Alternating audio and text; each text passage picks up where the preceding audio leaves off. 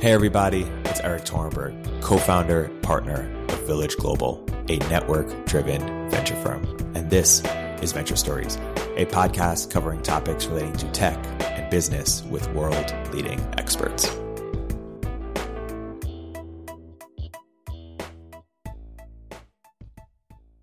Hey everybody, welcome to another episode of Venture Stories by Village Global. I'm here today with two very special guests, Renata Quintini, partner at Lux, and Brian Frank, early stage investor and advisor to food tech companies. What is food tech? So food tech really encompasses everything about technology as it's applied to the broad food system, from the way that we grow our food to how it reaches our dinner table, and even into things like human health, because we have mounting obesity and malnutrition problems that are faced in the world. So the way that I think about it is breaking up into these little segments as part of the system. So the first one is, how do we grow it or make the food? And that encompasses agricultural practices, but also includes now new bioscience approaches to improve food or make food better for the growing population of the world. And then you have the supply chain. So once the farmer farms it, how does it go from the farm to a processing plant or to a grocery store? And there's a whole lot of logistics and operations that need to happen in that process. And there's a lot of inefficiencies within that process that we can improve with technology. And then you talk about commercial. So you talk about your retailers, your restaurants, the people that actually are preparing your food for you or getting it ready to go to market. How do they handle the food? How do they market it to you? How do you find out about new products? How do you engage with things like ordering things at a table or going to a restaurant, or delivery, which is now a disruptor to the commercial practice of having a restaurant? And then finally, there's the consumer home. Because in the past, most people cooked their food at home and that's where they got their food. We still are a culture that likes to cook and produce, homemade food for our families and have a hearth around which we gather. And then I extend it to one other segment, which is human health. Because what we eat is medicine, or is the nutrition for this engine we call our body. And so how do we feed people better so that we have the health outcomes that we really want to achieve for the world? So that's the all-encompassing kind of spectrum of food tech and the world in which it lives.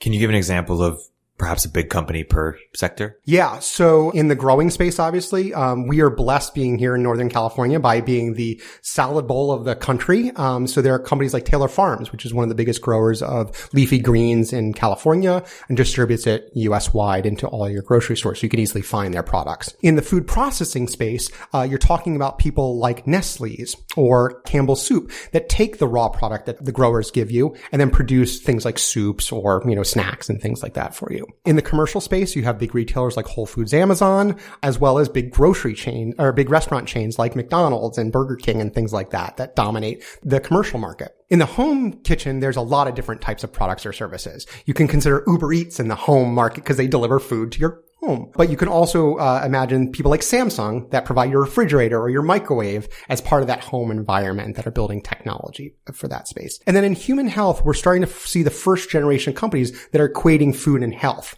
Normally, you've seen this in the medical space, right? You've seen things like Similac for babies and things like that. That's their first formula.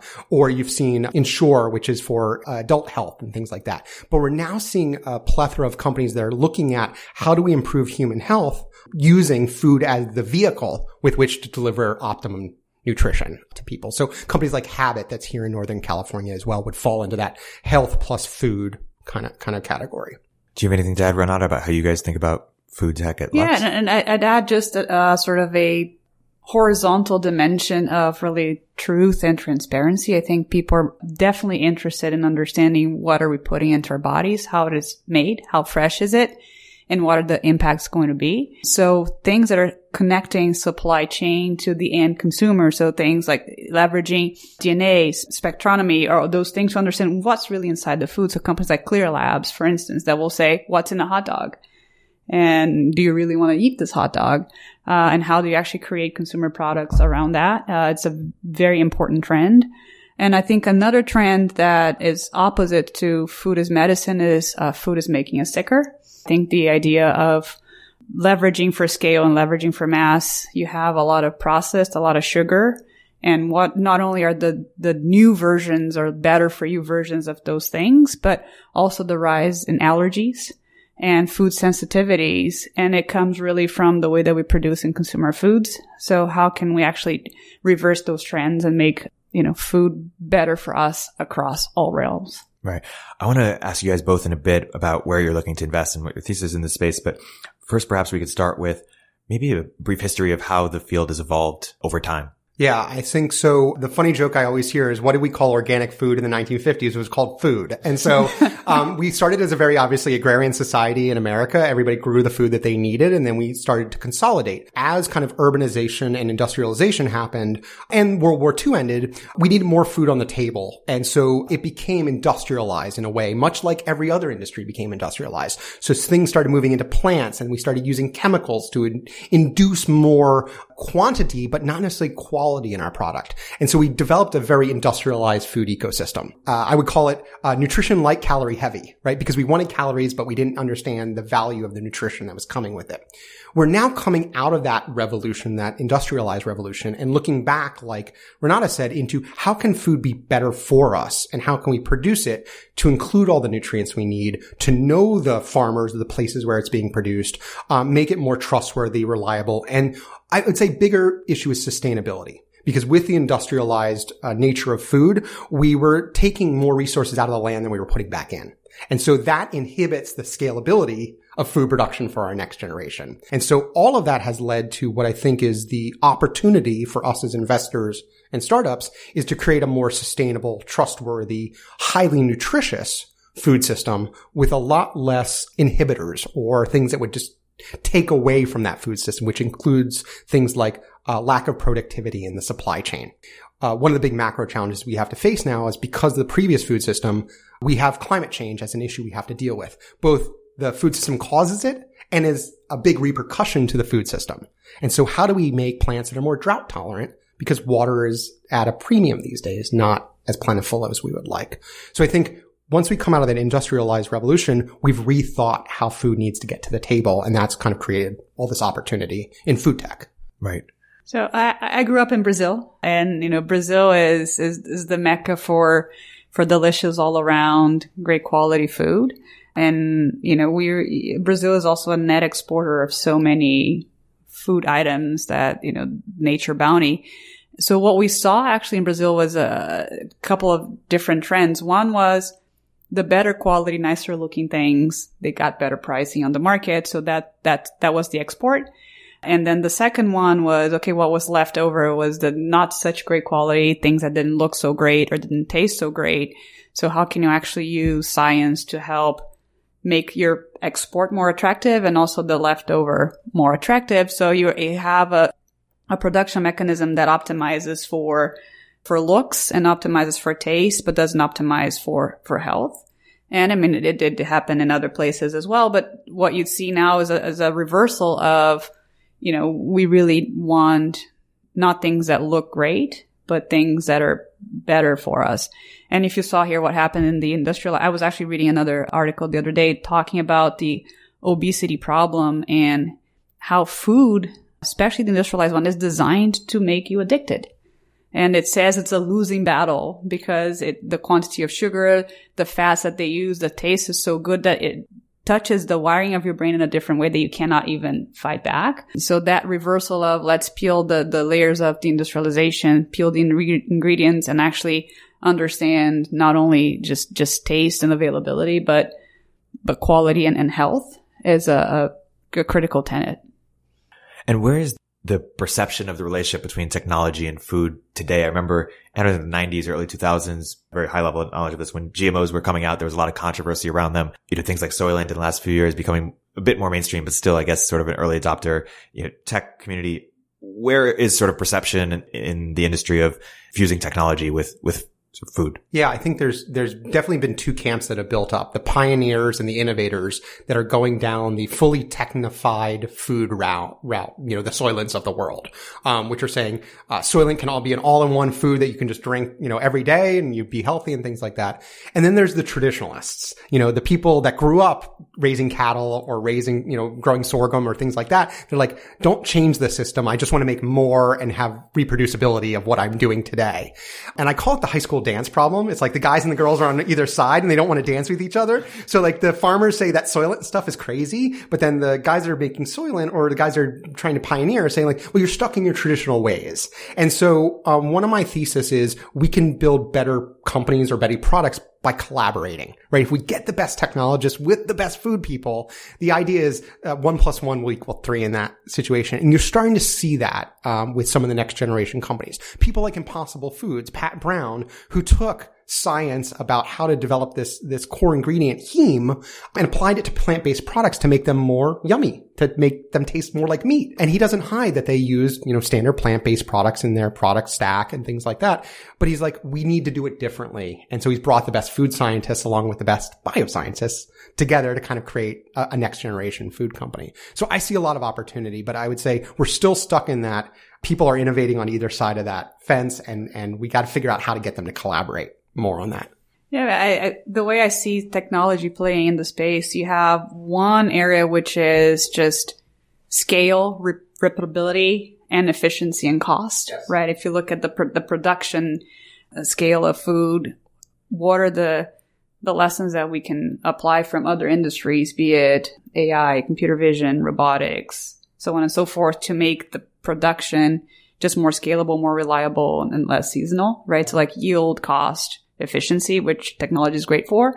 And then there are also the other creation of new that technology is so good at. Like, okay, what's the next frontier? And you see some advancements in synthetic biology for, we have natural resources that are becoming scarce or that are creating a lot of environmental externalities. Can science come in and replace some of that? Or we're going to need more protein by 2050 than we can produce consciously and environmentally friendly. Can science come in and take some of that? So you see also that wave of synthetic biology and creation of just beyond like reutilizing plants and ingredients that we already have to create new flavors, but actually can we create new cell structures to replace what nature offers? So that's another area that technology is playing a role. And if you put GMOs to the side for a second, because that's probably one of the most derisive areas for science versus, traditionalism in terms of food, take labor shortage right now that's happening in food and agriculture. If we look at what we have in terms of labor to pick our vegetables and fruits, the labor policies today are meaning we have less people that are actually coming in our country to actually do that. And no millennial, from San Francisco is going to go down to Salinas and pick lettuce as their next career move. So the reality is the farmers down there are facing a really big challenge where hardware, automation, and robotics are actually there to solve a problem, and they're all actually now asking for it. So they're being faced by real existential crises, and we don't have people to pick our vegetables. Why aren't we now looking at robotics and automation to weed, pick vegetables, do the repetitive, hard-to-do tasks so that we can up-level humans within that process and pay them a meaningful wage, right? And not pay a very small wage for very low-skilled, highly risky labor. And I think a tangent to that point that I love that trend is really how can we get the most out of the least, which is really the sort of the optimization problem, right? So you have high usage of water, high usage of fertilizers, not only the cost implications, but the health implications of that. So how can we actually make the whole process more efficient? So you see a lot of robotics and computer vision being applied to that. How can we get the best yield of my crop? Almost like a little bit like Darwinism, looking at what's growing and picking out the best ones and not nurturing the not so great ones. And also less quantity of fertilizer per volume so that it's safer and healthier for you, right? So you see companies like Blue River, FarmWise, and a bunch of others that are thinking about how do you build technology-assisted farming process that will be better yield, better for you, less fertilizer, less cost. But going back to your question about what's changed or what historically has happened is we literally thought of these resources as limitless, right? It rained last year. It'll rain again this year. Well, that's just not the truth of the world that's going forward, right? And if you look at where the temperate zones for some of these products are growing, they're starting to shift. And so if you look at the change of like coffee production over the last 20 years and the next 20 years, it's going to shift to higher elevations. It's going to get really shrunk. And so we could see a spike in prices of coffee and chocolates and things like that only live in a very temperate zone. So unless we invest in things like biosciences to improve how drought tolerant those crops are, or to increase the likelihood that they can be grown indoors, for example, we could lose whole swaths of crops, or at least crop land, that we assumed was just going to be there forever. And at the same time that the demand for food is increasing, the waste is also ridiculous. Yeah. I mean, then when you look at it the other side, it's like, not only do we need to increase production, we need to get stuff that's more being from what we're wasted doing, yes. back into market. And so we waste anywhere between 33 to 40% of food throughout the system, whether it's at the home or in the distribution center. And so I've invested personally in a company called Spoiler Alert that's a SaaS for surplus food management at the distribution level. So when things are going near expired, they can get it back in the market, either through donation or through discounted sales. And the idea there is don't let things just waste away sitting on a dock or in a pallet and stuff like that. Find a home for it. And there's other companies like Imperfect Produce that's selling them at the commercial level. You can go buy a box of, ugly fruits or vegetables. Misfit Juice, which is turning ugly fruits and vegetables into juice. And Full Harvest? Full Harvest. Thank you. That's doing it at the agricultural level, helping repurpose products that are ugly that can't be sold on the commercial side into food processors. And so all these companies are relatively new companies that are trying to take on this massive problem getting these products to people that could actually use them. And I think that's the other thing that we're starting to see, which is food prices in general as ingredients have fallen, but the cost of good organic food is going up because people see organic as a marketing term. I can add 25 to 30 cents to my product by calling it organic. There's also obviously a whole lot of practices that have to go behind that. Certification. It's 3 years of land management. It's cost. It's effort. Yeah. And we don't have enough organic land in the US right now to service the demand. So part of the challenge is how do we get people to do organic practices, but without incurring all the cost and effort to do it so that we can increase the access to these products that people want. And so that goes back to the technology is how do you make it easier? How do you monitor the land for them using sensors and equipment? How do you do all of this kind of as a layer so that not each individual has to reproduce it themselves, right? And that's what technology is really great at. When you provide a solution, then you can go give it to everybody and they can up-level themselves with it. Well, and a very tangential point to that is the phenomenon of indoor farming, right? Because that is one around not only sort of cost and efficiency and yield output, but also how do we fight seasonality or bad climates, or how do we bring closer production to the demand, and how can we bring healthier food for everyone? And you see companies like Plenty or Bowery that just raised a massive round last week. Is that a good solution or not? I mean, the jury's still out on the cost side of the equation because you take labor out, but you have a lot of energy costs to maintain all the computers and the inputs going. But it's definitely a trend worth watching. Right. And indoor farming has had a long history overseas. And so I think we're, a U.S., as a country, starting to get more excited about it. But in the Netherlands and in Israel, where things aren't as plentiful as we have here in the U.S., right? They've been doing indoor farming for a long time. So I think we're now coming to the cusp of the U.S. is going to cap out on like what it's able to produce given the land and resources it has. So how do we increase production? Given we know one thing, people want local, fresh product. Right. And so like you go anywhere, like local is plastered all over every Whole Foods. It's like, this is local. And, more people are spending more money for local things that come from 5 miles rather than 5,000 miles kind of away. I think that that's somewhat of a misnomer though, because I think that there are products that are a product of their region, things like wine. Right? Wine represents a region and stuff like that. So still French wine still command a premium and stuff like that. But we're starting to see companies that are trying to emulate like the production of wine and liquor. Endless Distillery used to be Ava Winery. That's doing production of scotches and wines that mimic things that could have been produced in nature. And so we're trying to mimic or emulate these natural resources in more synthetic ways. And it'll be interesting to see as a consumer, like, do they want it because it was produced in France, or do they want it just because of the taste? And so we're going to get a lot of choices. Yeah, and I've seen companies that are actually trying to take that same principle of let's emulate nature, but allow new flavors to be created. And I wonder if that's a more interesting way to say, that tastes just like the wine in France. Why don't you go get the authentic, to say we can actually create new flavors and experiences that didn't exist before. Yeah. I wonder if that's going to have a more interesting appeal. So one company that's actually doing a synthetic hops that will allow, master brewers to create the type of taste that they want and mix and match different flavors, and kind of going on the wave of the craft beers, and says, this is something you cannot get anywhere else. And this is my brand. This is a unique experience. I wonder if that's going to be a more fruitful way to go. Well, and also you see what I think you were referring to earlier, which is we need to do things differently from a sugar perspective or from a taste and flavor perspective. And so you're seeing companies that are trying to reduce the amount of sugar we use in our products by finding new and novel biotech approaches to these things. Like the company I really love is Myco Technologies, which is there's a mycelium or mushroom that will reduce the bitterness in a product, which naturally amps up the sweetness. So you don't have to use as much sugar in a product. They found out also the same product has the ability to add protein. And so we become more interested in protein packed products. So now they can sell a very similar product that's called the protein enhancer. And so we can actually imbue food with more capabilities or create new food structures that we otherwise couldn't, that I think are going to create a more demand or interest in these high quality foods. The other company that I want to point out in this space, again, full disclosure investment of mine, is Geltor. They grow gelatin or collagen. Pitch them, Brian. Yeah. I don't have to. I mean, they raised their Series A, so they're good on capital right now. But they produce collagen and gelatin in fermentation tanks. And so there was a long held traditional belief that collagen and gelatin came from dead animal skins and bones.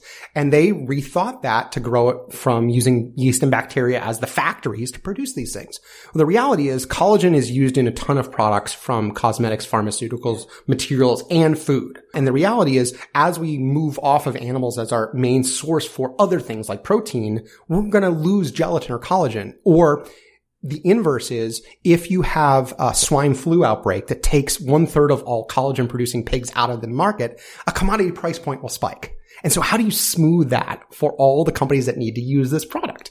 And so they found a real novel way to produce it, but it takes a real mind shift, right? To think about, this is not coming from my normal traditional ways. This is coming from a new science, or honestly, what's a 1,000-year-old science, fermentation, but we're producing new products using it. And so to your point, Eric, about like, where's the camps going? I think we're at a stage where everything is possible and we're exploring and trying all these new things. And then it's going to become a real thing about economics and how the consumers react. And that's, I think, the next shift that happens in this ecosystem is once we have all the opportunities, what lives and what dies, through that process. That's where trust and transparency, I think, are going to be really paramount. Agreed.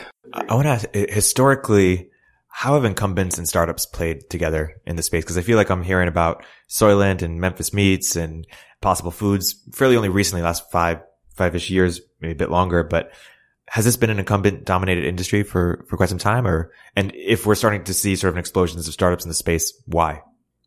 Well, I think that something that has really changed is the same thing we saw in just traditional e-commerce, which is just different ways to distribute and reach the customers. Food in particular, you need the physical retailer. There's some types of food products that need cold chain refrigeration, that need a lot of different types of distribution.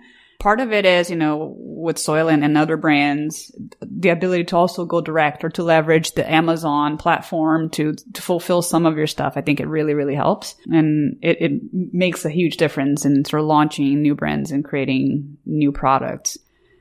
Do you disagree? Yeah. No, I agree 100%. I think the internet and direct to consumer commerce has radically changed the way that people think about go to market within this sector, and it blindsided the big manufacturers in this space. So if you look at who controls most of the food in the United States that we eat, it's a very small percentage number of companies. Monsanto? Monsanto from a growing perspective, Bayer, Syngenta as well, in the growing technologies. Because if you look at those companies, Kellogg's, Campbell's, Coca-Cola, they Nestle, own the shelf space. They own the shelf space. And it's all of that game of, who's going to get the end cap where and who's going to control the retailer and what do you show and what do you demo in the store. So actually knowing, for a food brand, knowing how to play the in-store game is something really important. But their innovation cycles were very long. And so for them to come up with and deliver a new product, it took too long. And that's where Soylent, let's give them credit. They came up with a new model, which was, we'll keep iterating. And that's not what traditional food does. Actually, if you look at the balance sheets of public food companies, their R&D spends about 2% of revenue. Yeah. Tech companies, 20, 25, 30%. Wow. Exactly. That's not what they do. Yeah. Right. They are a marketing organization with a little bit of R&D. And so when you have a Soylent or you have a Chobani, Chobani is a great example, right? They basically reinvigorated the category of yogurts and stuff like that. Or any of these people that had kind of disrupted what the previous big brands were thinking of doing. And then you see even people go farther, like the Memphis Meats of the world, that says like, so what if your meat didn't come from a chicken? right? Or didn't come from a pig. And then a Tyson's or a Cargill, they take interest because they're like, oh, well, if that happens, existential threat to our business, we go out of business. So we better, and this is why Tyson's then rebranded themselves from being a chicken or a pork company to a protein company because they want to encompass these new technologies. So if you ask like what's happened in big traditional food, the big guys have been losing billions of dollars of market cap because of new entrants into the space, mainly in the plant-based category. That's been the fastest growing category that's completely upended these guys. And they're all going out now and buying plant-based food companies. That's where your Impossible Foods and Beyond Meat, kind of come in. The next one is the science-driven businesses. Like Renata said, they're not spending a lot on their R&D, so their scientists aren't designing down that route. So they're going to get involved. And that's why people like Tyson Ventures have put money into both Beyond Meat and Memphis Meats as a hedge against their future business so that they can be in that business as well if it becomes a big threat to their existing business. Some people are getting very aggressive about that, which is awesome. Cargill has a fund. Monsanto's fund now is transferred to DCVC, so Data Collective now has the right. Monsanto team. Isn't Monsanto, I could be wrong here, but like one of the most disliked brands in America? Yes. Why aren't they disrupted? I mean, is it also true that there's like government regulation, like certain things that like governmental policies that sort of prop up incumbents in this industry? Is that incorrect? It props up the farming of soybean and corn, which are kind of the basis for a lot of our food products, right? So corn syrup obviously being a staple in terms of a sugar substitute and things like that. That makes certain products ridiculously low on cost to produce. And so that's why the big food manufacturers that have based their products on soy or corn can get away charging less than what would normally be to produce those things. But I think going back to Monsanto, that they own the channel, and that's really the hardest part to crack. They own the seeds, primarily seeds. Fully vertically integrated. And the pesticides and other things that use. So if someone came into your office and said, hey, I'm trying to build a full stack Monsanto, if it was built in 2018, 2019, would you say, hey, you're crazy? There's no way one could do that? Crazy is good. It's not bad. But then the question, when I meet a lot of the ag tech startups that actually sell to farmers, I actually, technology may be awesome, but where I spend time is what is your distribution strategy and how are you going to scale it and how are you going to align channel to sell your stuff? Because you plateau pretty quickly. And it's, that's the biggest innovation. It's crazy to say that.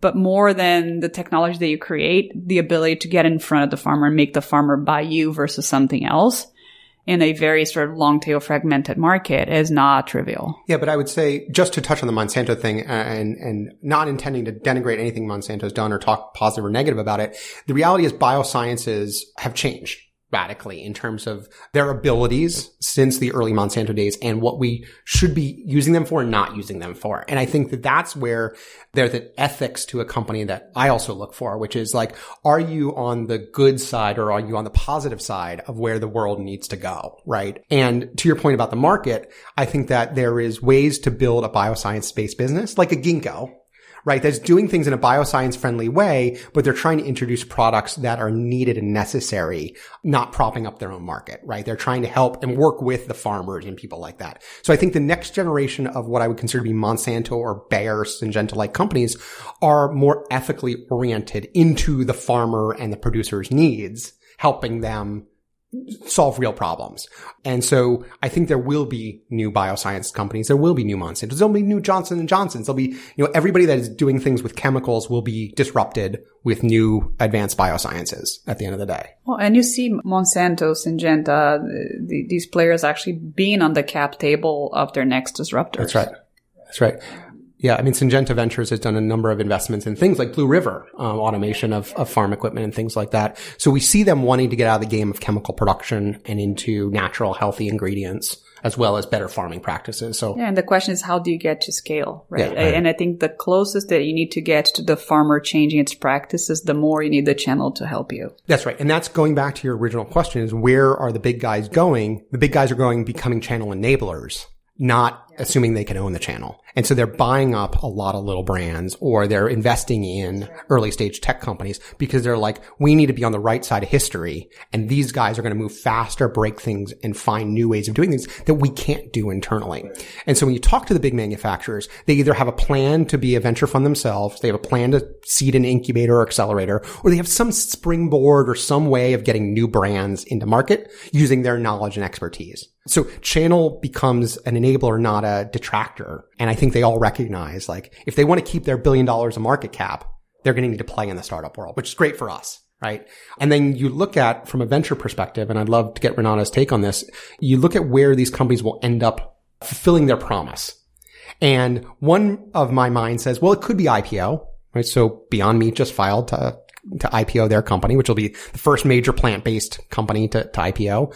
But more likely, the money is already locked up in the system somehow by these big manufacturers. And so we're seeing a lot of strategic, JVs or acquisitions. So the acquisition fervor has heated up a lot in the last 3 years. So I'd love, what your take is, like, where do you go if you're a startup? Like, what's your route to market and who do you partner with? Or do you just go it alone? I mean, Soylent's a great example. They went it alone, From a big brand perspective, like, you kind of look at the risk you're not willing to take is not that, your food didn't taste good or your customer didn't really like the flavor.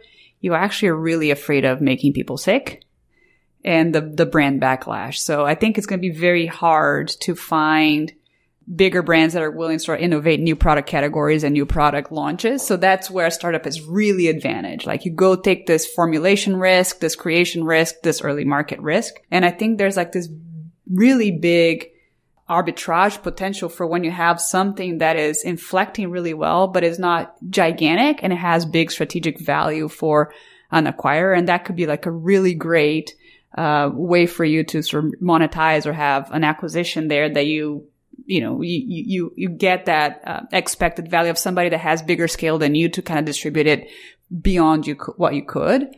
And that's a very interesting way to get a big bite of the apple. So in that sense, actually getting them into your cap table is probably not, the ideal way if you're thinking about something that's not going to scale that largely and you want to get an M&A. So you probably should try to go for that. But if you really want to scale big and have a really massive outcome, then you bring those people as partners to leverage their distribution capabilities. And then you kind of go for the big IPO or go home, and then they may end up taking you, but that's not your path, your desired path. I think the good thing is we have a case study recently in the food tech world, which was the meal kit companies, right? So we had all this fervor 2 or 3 years ago. Blue Apron's going to change the world and Plate is going to change the world. And what you see is Blue Apron's still out there kind of independently on the market, but all the other guys have gotten acquired by either food companies or retail distributors because they're like, it's just another way to service our food. Right. That's right. And it's not the big disruptor that they were thinking it was going to be to their overall business, right? Safeway acquired one, right? Yeah. And Plated, if I'm Plated. Yeah. I think so. I mean, it's a great business for Safeway because people go like, okay, what am I going to have for dinner? Is it the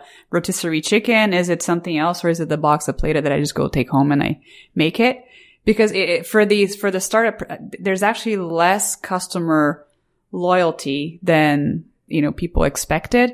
And also the alternative set increased quite a bit with DoorDash, Uber Eats, etc. Like, I don't want to have to plan a lot in advance. And if the box that comes from you for Wednesday, I don't like what it is, I don't want the waste either. Right. So that idea of what's convenient, what's tasty and available, the consideration set has changed. So that really made meal kits suffer. Right. So I think there's some that will benefit from partnering or taking dollars from the big food manufacturers because it'll help them with challenges that they couldn't face alone.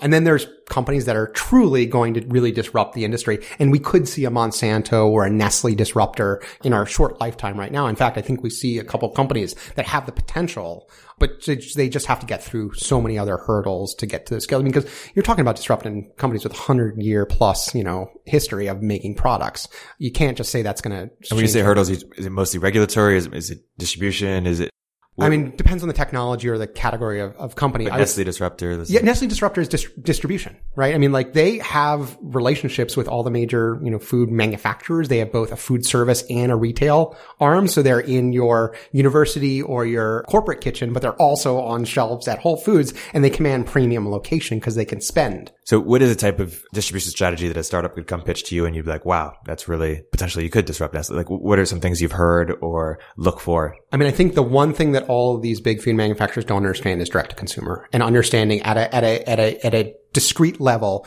who your consumer are and why they buy your product and why they'll keep coming back to you. So the Warby Parker, people Warby Parker or Casper and things like that is getting into someone's home and understanding what keeps you in that home through a direct relationship, because they're all used to the retailer or distributor model. Yep. And they don't understand how to treat you, Eric, as an individual.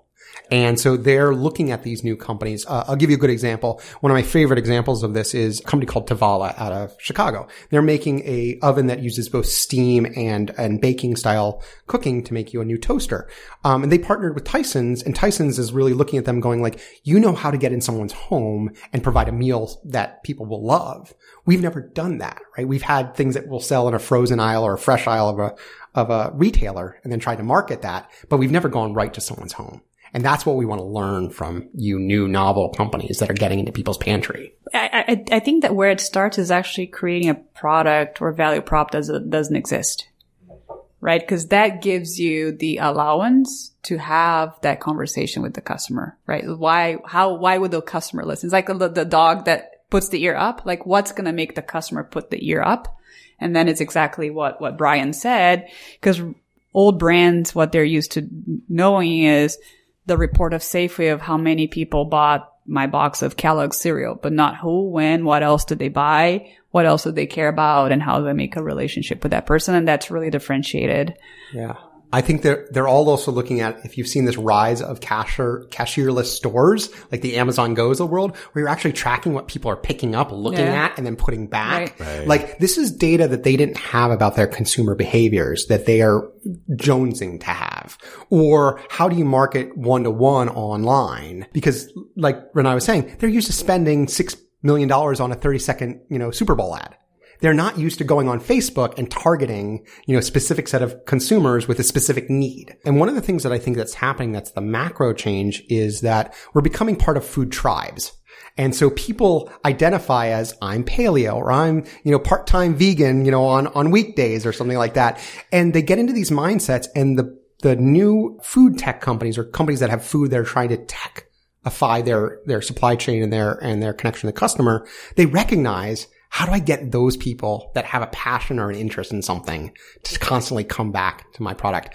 I think, you saw this in nutrition bars and stuff like that. There was an explosion of nutrition bars on the thing because everybody wanted nutrition on the go, right? That became a thing. And so now, like, everybody went after that market. I think with healthy snacking, or was indulgence, but without the guilt, is like the biggest category. Like, you look at Halo Top. Like, if anybody has had Halo Top, I'm not a fan of the flavors, but like, they're selling hundreds of millions of dollars worth of product on branding alone that you can eat a whole tub and it's only 220 calories or something like that. Right. So they're finding new ways to reach the audience with a message that matters. And I think that's hard for the big brands. Yeah, but I think you touched on when you talked about Amazon Go, I think you touched on an important trend, which is the ability to turn food information, the biology of food, into data, right? Like we don't even need to wait for cashierless stores to see buying habits and new sensors being used. So Instacart, actually one of the biggest values that they gave to the retailers and brands that partner with them is say, when you are out of stock, people chose X, Y, and Z instead of you. So then retailers can actually optimize their stock a little bit better, and who exactly is your competitor. And people will say, okay, they bought your product, but these are the other things that they bought as well. So you can get a better demographic read of your customer and what do they want, right? And to do that at scale, it's going to reap massive benefits to the creator of food and to the provider of the experience. Because, as real estate costs go up, the cost of providing those services, and people want more convenience, they want to know exactly what should I be buying where, and make it really easy and accessible. And I'll go even one step before that, which is I think that the data that's available at the shelf level, or what consumers want, is so opaque because it's kept behind the retailer's coffers. And so if you're a food manufacturer, all you know is that some people have reordered, and you have to do your own analysis of who reordered, why, like what's going on in San Francisco that month that made my product sell better. And the next generation of retailers or startups are looking at how do we get the data through to the food producers? So I'll give you one example of a problem that was proposed to me where AI and machine learning can play a big role, which is I want to predict before I put fruit on a boat. I'm a fruit manufacturer in Latin America.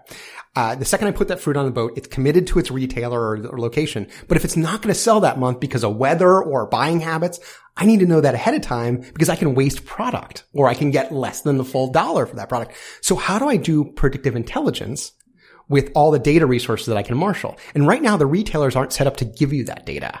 And so there's a whole new world coming of knowing about your consumers that will help you both sell on store shelf, but also could open up more opportunities to sell direct. Well, and I've seen companies kind of go one step deeper into the value chain that says based on the price of commodities and the type of land and climate that you have, these are the crops that you should plant. Don't do this quality of orange, do that other quality of orange, and do it this way, optimizing that or that type of input to maximize your revenues. It's a really interesting flow of what data can I get to plan my shipments or harvest, and then what goes back into as a feedback loop. That's right. Right, into producing better product in the future.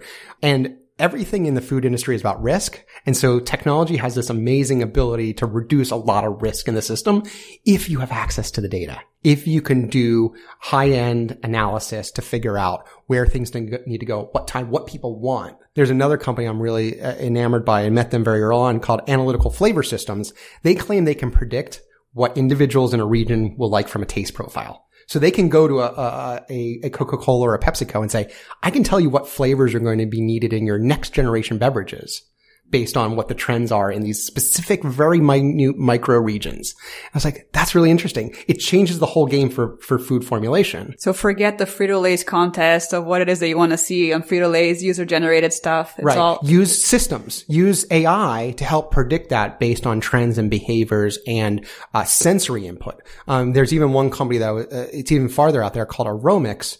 And Aromix, basically, you swab a part of your product on what's called a synthetic a biochip. And it has all these little sensors that are basically the bioreceptors of taste and smell. And basically they can create a histogram of the flavor profile of a product. And so you can tell ahead of time, like if a reformulation matches, the intended desire. So if we're trying to reformulate Pepsi to have less sugar, like people aren't going to give up the taste. Like we learned that from what is New Coke and stuff like that. Like they want the taste, but they want less sugar. And so companies can think about reformulating or refactoring based on better data because the science and AI can unlock that. That's right. And it's really fun to kind of look at the technology evolution in the context of the 5 senses, right? And when it comes to food and robotics, et cetera, I'd say like vision is excellent. Like you can see at high resolution and interpret. So from what Brian is saying, the sense of taste and sense of smell, it's improving. But one that is still not that great is tactile, right? And kind of thinking about the labor replacement and farmlands and, the picking and the packing and manipulation is still a pretty complicated problem that robotics is not yet excellent at. And it's still very single purpose. Right. Why aren't there orders of magnitude more food tech entrepreneurs in the space? I feel like I see a lot more biotech companies, a lot more digital health companies, a lot more Warby Parker competitors or, D2C commerce brands. Why aren't there more food tech companies and what's going to take for there to be much more in the space?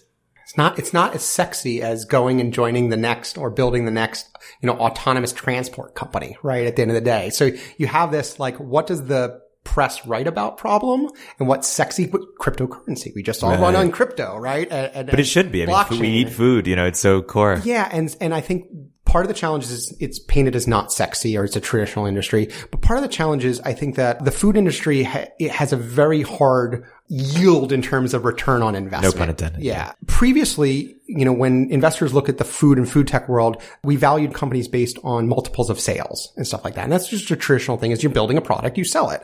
The reality is science and technology are upending it. And so if you're building the next blockchain company, blockchain for food is one aspect, but it's not the only aspect, right? You're a blockchain company at that point. We are starting to see very secularized people that understand building for the food ecosystem in computer vision. Like Renata was saying, computer vision applied to the food industry has a lot of promise, but no one really thought you can build a big business just in that vertical. And I think that is really changing. If you look at McDonald's, Dunkin' Donuts, Domino's Pizza, if you look at the market cap and the multiple of revenue that these companies trade, I mean, people have to eat. And we eat at least 3 times a day. I think it's a combination of the frequency, the brand affinity and affiliation, and the type of margins that you're able to get. Because honestly, like some of these companies trade like software companies. When I looked at it, I was shocked. I did not expect it to be that way. And some of them trade, 1, 2, 3 times revenue because of margin and complexity and low recurrence and all of that stuff. So that's one side of it. Like think about, brand value, repetition, margin of the business, and really that type of efficiency. And when you kind of look at a food company, you need so many different disciplines to make that successful. You need people that are going to be dealing with the suppliers out in the field, with the dairy providers or the lettuce farmers, and need people that can understand that world, procure in that world, negotiate the right quantities and prices. And, everything from that supply chain to creating the product to packaging and then you're going to need somebody super sophisticated if you have, new formulations, or if you're using AI to do different things, or if you're selling to consumers. So the range of people that you need to have in an organization, the range of capabilities is actually pretty wide. So it's not a simple thing to do. Yeah, I would double down on the experience thing. I think a lot of people haven't had the experience in the food ecosystem, much like they've had in other kind of tech-driven kind of businesses. Like the guy that works at Facebook can easily go to Uber, right? For all intents and purposes, because the tech stack and the problems that you face are relatively similar in terms of what you're trying to accomplish. But you can't take someone and put them on a farm and go understand a farmer's problem if you've never actually been in that, or it's hard to get that innate knowledge. What we see, and I love this profile, which is kids that grew up in farming families or food families went off to a technical school, did a technical job for a couple of years, and then realized, oh my gosh, like I have this innate knowledge of the food industry that comes from my history that I can go back in. Like I'm looking at a company right now. I won't mention it's a stealth company, but the guy came from a tomato farming family and he went into a technical fields, did technical work for a long time, but he came back to the fact he's like, oh my gosh, I can really help tomato farmers with my next evolution of my business. So I think we're starting to see that, like going back to your roots and finding what you have unique knowledge. But like I said, I can take some great kids from Stanford or from Berkeley that are tech driven and put them with people in the food industry and create an optimal team. And that's a lot of the time I see great founders that come from a technical thing and they just need to be balanced with understanding of the problems and challenges. Because even if you're not dealing with food products themselves, like let's just say you're building hardware for something like an electrified tractor, right? You're building something that can be sold as a good. You need to go down and understand what happens on a farm to make that happen. And I'll go back to the unsexiness is like how many people are going to move and sit on a farm for 6 months to a year when they could be, playing around with, Uber or, some, autonomous driving thing. So I think that's also the hardest challenge for these companies to scale is, you have to be able to acquire talent. And you have to convince people that food is a $8.1 trillion industry worldwide. Everything's up for grabs right now, right? In terms of you can innovate at all levels of the system. It is essential, right, for the world and for growth. And the incumbents are cash rich. And you have philanthropic or people that are out there for the good of the world that don't have to steal equity from you. So the Bill Gateses and the Richard Bransons of the world that are spending a lot of money to prop up innovation even before it's reached the mature enough stage for venture to come in and start helping with that thing. So we see a lot of scientific advancements that are on the cusp that will become great disruptors if they're given time to mature and develop. And so we're seeing a lot of medical scientists come out now and starting food tech companies. So like Memphis Meats, your example, he was a heart surgeon, cardiac work. he said, look, I can do all this stuff repairing hearts, but I can also fix the symptoms of the problem, which is heart disease comes from eating too much red meat. And let's go fix the meat system, as part of that. So I think we're starting to see that flywheel, and hopefully this podcast helps that. Totally. We want to see more. We want to see more. Totally. So what is sort of your request for startups or innovation in the space? Where do you sort of see the white space? What are you looking to invest in for people who are talented technologists or have a background similar, which what Brian was saying was that they grew up on a farm or have expertise? Where should they go build? Well, I think that for Lux and for the things that we get excited about, it really needs to be tech forward and tech enabled. We like the hard stuff, the complicated stuff that, once it's built is a no-brainer, world-changing, high impact. So for us, just a reformulation of a product that doesn't have any tech improvement is not a match. But, other than that, anything from egg tech, sensing, yield improving, robotics, farming to the whole gamut, it's all fair game for us. This is an area that we're really bullish about, and we think it's really important. You fast forward 20, 30 years, this is going to be critical. And we like to invest in the matters that are going to push humanity forward. So like autonomy, transportation, manufacturing, logistics, and food is another one of those big categories. And what's another example of one of your food tech investments? So we have one company that's on stealth that's going to launch in the beginning of next year that is brain nutrition. And we have a lot of advancements in sort of the manufacturing side of things to create a unique combination of nutrients. And the way we thought about it is we built the Intel chip, but instead of being Intel, we decided to be Apple. So we are going to have products wrapped around this sort of scientific innovation, but it really is brain nutrition forward, and which is one of the things that you kind of look at, chronic disease and the ability of quality of life. Brain really matters. Cool. I've got a long list. It'll take more than this podcast, but I'll give you some of my highlights of areas that I'm most excited about. And the way that I look at involving myself in companies is they have to have a big problem statement that they're trying to solve, because big problems lead to big solutions. And so we're problem driven in terms of the way that I make my investments and get involved in companies. So some of the big problems out there, like I mentioned, were the shortage of labor. So how do we utilize the labor in the right way possible? And how do we automate or roboticize the things that are redundant, are risky, and are complex within the system? And how do we make them more simple for the producers or the farmers? So automation and robotics on the farm, in food production. One of the things in this space, in this vein, that I'm really interested in is I can't pick up a paper and not read about a pathogen outbreak in food. Like we all just went through romaine again. Like they removed romaine from, grocery store shelves and E. coli. Yeah, with E. coli. And I'm like, we have the science to detect these things. Why aren't we doing better at the farms and at the processing plants to detect this stuff before it hits the consumer shelf? So that's another big problem area that we're looking at.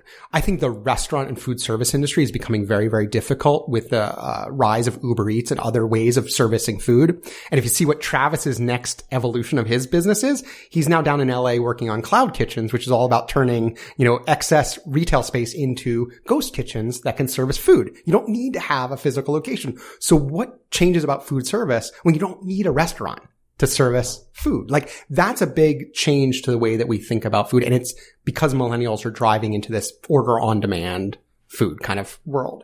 And then I think some of the other big challenges are around, as I said, food as medicine or food as health. How do we put nutrition back into the food so that we make it solve specific problems that we have? I think brain health, like you said with your company, is incredibly important. I'm really looking for what's the next Weight Watchers or Nutrisystem. Like there's a multi-billion dollar market out there for weight loss and weight management. And there has not been yet a solution that's kind of come in and really, really disrupted that whole market, because it's something like 3 out of every 4 US, households consider themselves overweight or want to lose weight. And so like there's a huge opportunity there that someone's got to figure out. And I think the challenge for me is it's both a technical solution as well as behavior change. And I think that's one of the things I see is we get a lot of tech founders that come in and go, I'm just going to put an app in front of them or a service in front of them that's going to deliver them a fresh and healthy meal. But you don't understand that there's a behavioral change to get them to keep coming back to you and make that an on-demand kind of thing. So we're tracking a couple services that have the potential to become a Weight Watchers or Nutrisystem-like disruptor, using technology and information to help better service their customers. One company that we have in our portfolio that is relevant to the discussion is called Calliope. It's a company that is mapping the relationship and the pathways between our gut and our brain. And turns out that saying butterflies in our stomach is actually a true thing, and there are neurons in our gut. And this company actually figured out, if you think about it as like a piano, what are the notes that you have? And if you press different notes together, what kind of things highlight in your brain? And when you think about impulse, about, happy feelings that you get from eating certain things, this company can be really disruptive also in that idea of like our reactions to the things that happen inside our guts. And I think that that's an area that both Renata and I are very excited about, which is when the system of our body becomes digitized and how we know how food will react to it unlocks a whole lot of potential. And I think the term that most people use is personalized nutrition, but really understanding what it means to feed this system, our body, with the right nutrients and what the net results are going to be between sensors and products and the 23andMe's and ubiomes of the world. We're going to learn a lot about the system. How do we turn that into actionable, like utility for the food world and ultimately for a good health outcome? And another way of asking the question is if you guys said, I'm going to put my entrepreneur hats on, no longer be investors, and had any array of talents, what startup in the space might you pursue? Going back to my comment about personalized nutrition, like I said, I think that there is something we know about the body and what people want or desire. And then there's connecting that to the set of products or services that will ultimately help them achieve whatever the outcomes are they are trying to do. Like for Renata's case, the brain health, is it because you're competing against a brain issue, meaning like your brain is deteriorating, you need to buffer that, or you're trying to increase your productivity or enhance something. And so one of the things that I think is missing right now is a definition of personalized nutrition that really encompasses what you're trying to accomplish, what the products are that can solve those needs, and then how do you create a solution for someone that's either medical necessity or just personal desire. And I think everybody's going at it from a slightly different perspective. There's no one service that kind of encompasses that. So if I have diabetes, for example, Virta Health, it's servicing me as a diabetes provider. But if I want to do just something small every day that reduces my chance of diabetes, I have to go look for, relative services. So I build something kind of, I guess I would say it's a behavior change company that's helping people identify and find the products and services that will change their health outcomes. I would just go and basically create the new food companies of the future, like the Coca-Cola of the future, the Kellogg of the future, the Pepsi.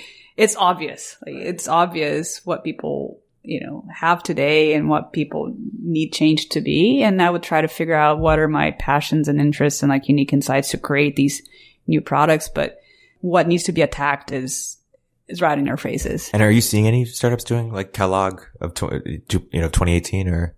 Because I haven't seen any. So one of the big ones is CBD. So obviously all the food companies have now started to think about how CBD plays in their plans. So Coca-Cola and all the alcoholic beverage companies have started to say like, we want alcoholic beverages or beverages that are non-alcoholic, but that have a euphoric, feel, right? Because it potentially habit forming. Right. Is that why you were laughing or because you have stealth company?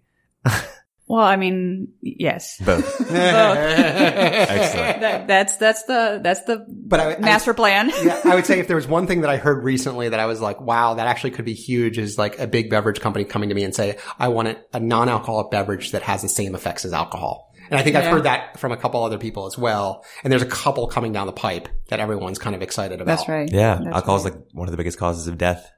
So yeah. As Homer Simpson said, it's the cause of and solution to all the world's problems. So if we could create a better solution for the world's problems, that might be a good thing. It seems like as good a note to end on as any. This was a fantastic podcast. Thank you guys so much for coming out. Our pleasure. I appreciate it.